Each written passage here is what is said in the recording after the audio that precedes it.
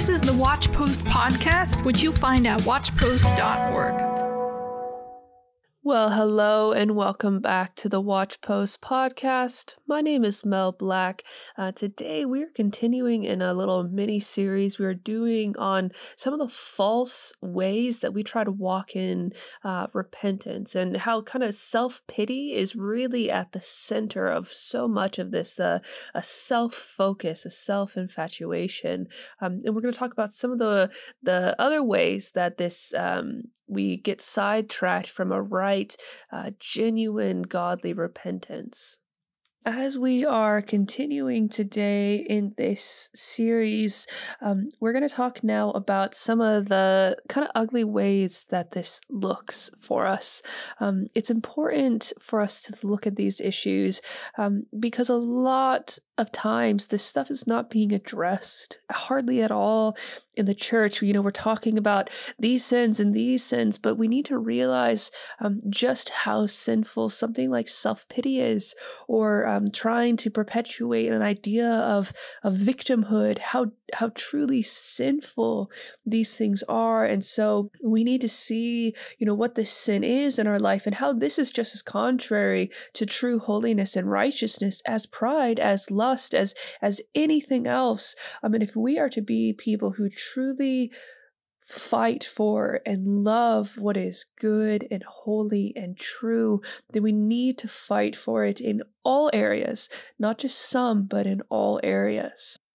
It's really important for us to look at where we're going wrong in, things like repentance, or wherever these areas are happening, these little pockets of sin, of self-pity and self-infatuation, because we need to see what sin even is. Sin is what is contrary to what is good.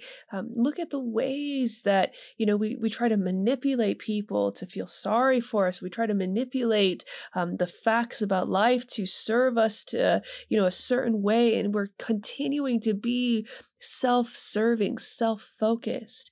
This is what we need to see about sin, because often when we're calling out sin in the church, we're often not calling out all areas of sin. There's kind of a fashion of the sin that we hate, and we're up in arms about something like abortion, but we're not up in arms about the covetousness in our hearts. We might be careful about certain covetousness, but we're not careful about all. We continue to indulge our selfish ambition and our pride, and we secretly love these things, and that reveals a wicked heart. We need to hate all sin, and that's really the central point of repentance. Repentance is hating all sin. It's seeking to turn against all sin. And so to walk in true repentance, we have to kind of turn towards God's word. We are so predisposed to brace against God's word, brace against the truth about ourselves and try and hide the truth.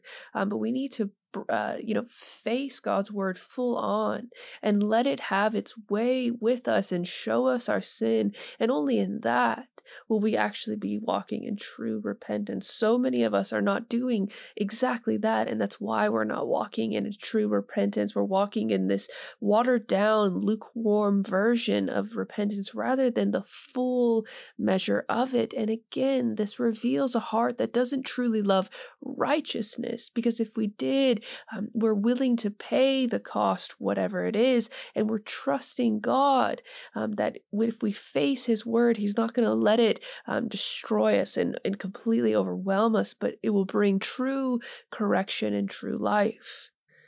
And so continuing in some of the things that are getting in the way of our repentance, what we should see is where our image is being torn down. All people today have an image of themselves, whatever is that we value and prefer, and we're constantly trying to support this image when we're outside of Christ.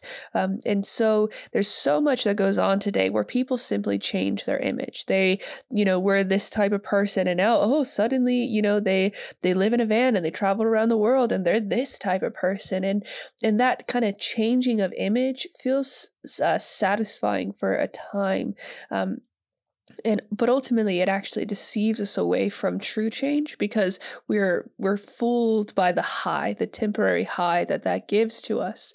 And so when we are confronted with our sin, basically 90% of whatever image we've built is being torn down. And it's not just, I'm a pious man who goes to church every, twice a week. I'm a pillar of society. No, it's whatever image that we built up, where I'm strong and brave because my past was so hard, and, I've been through a lot, so I got good character. That's another one. I'm just so free because I live in a tiny house and I only eat organic food and I'm so mindful of the earth. That's another one. There's so many. And we deceive ourselves because we think that we're not like this, because we're only one side, we're only one type, and we pit types against each other, so we don't even see our own sin. We just see other people's sin. No, we all have this image. And when the truth comes home to us, we're going to see just how selfish and entitled and proud we really are. And this is what we need to see. But rather than see that, we are trying to put that off. We are trying to rescue this image, and we are greatly offended at the truth because it attacks this image. And we say, well, don't you see how hard I've been trying to be a good person and do what's right, or this or that? How dare you not appreciate my image? How dare you not appreciate this false lie that I'm constantly fronting? And how dare you call it out? How dare you?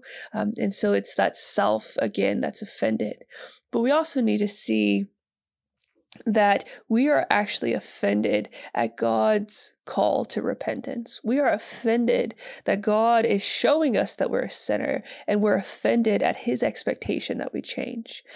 This is so often why we turn into this pathetic repentance where we do this little bit of self-help change, but we don't actually grow, because we're trying to substitute real repentance. We're trying to substitute for having to look and do this hard work of looking at ourselves and facing ourselves and wrestling through hard questions and doing the real work. We're trying to substitute that for a false repentance, and yet be rewarded the same reward.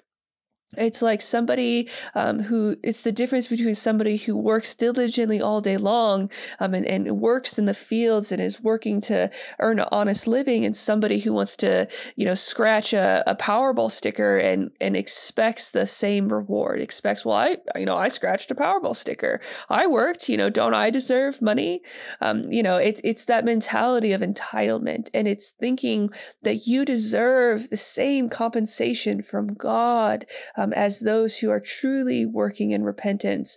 And we get offended at people saying that that's not true, that we're not really repentant, because ultimately we're offended at God. God is showing us that we're not truly repentant. We're not truly caring about what is right and what is wrong. We just want to skate past that issue.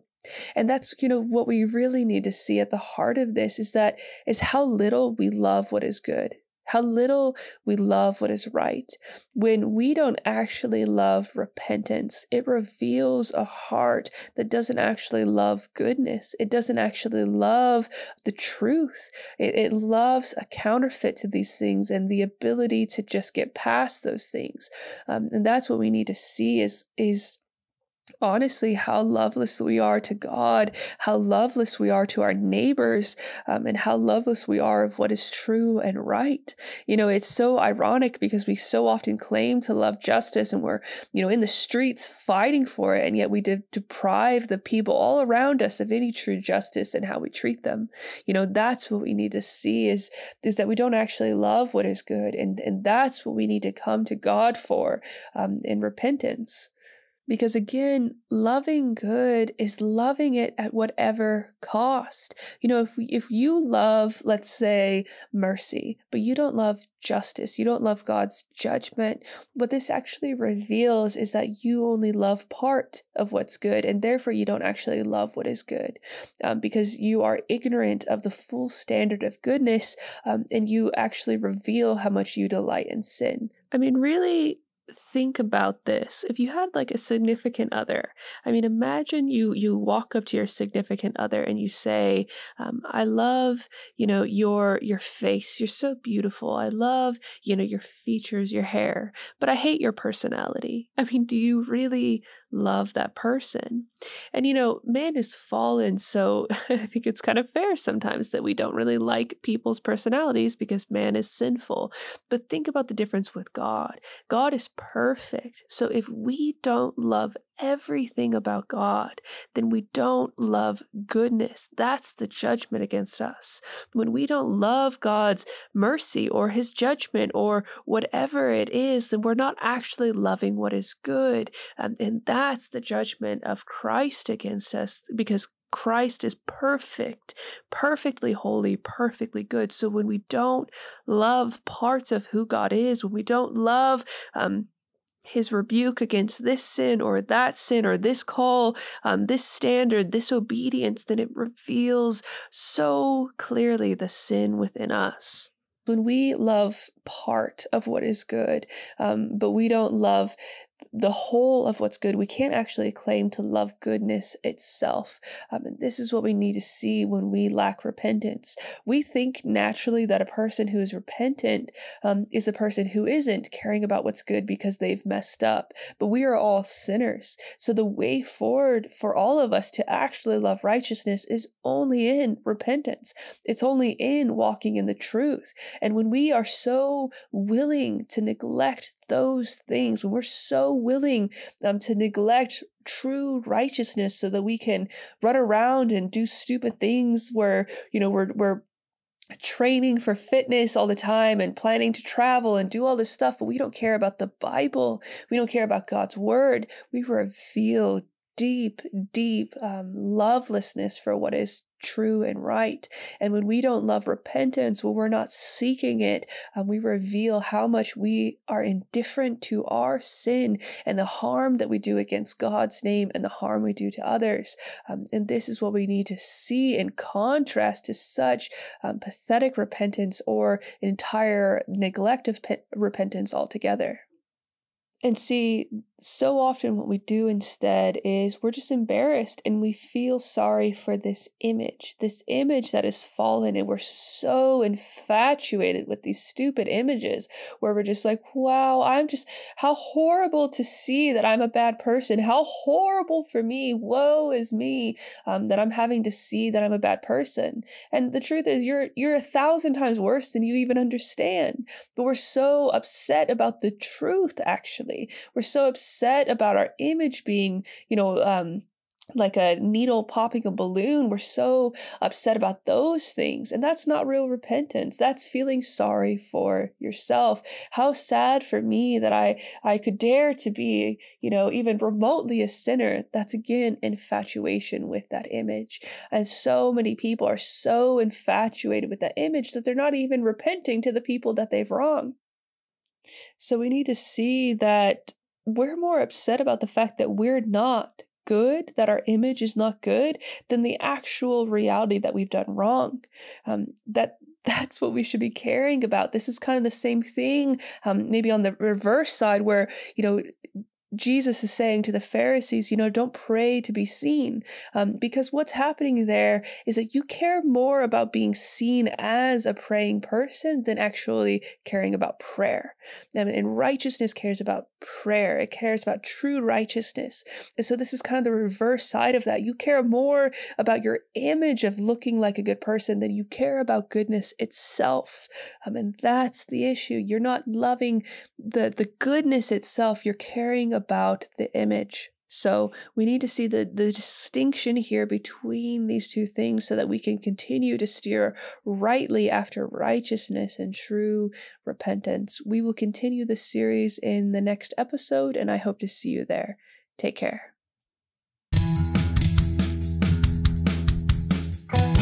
For more content like this, visit watchpost.org.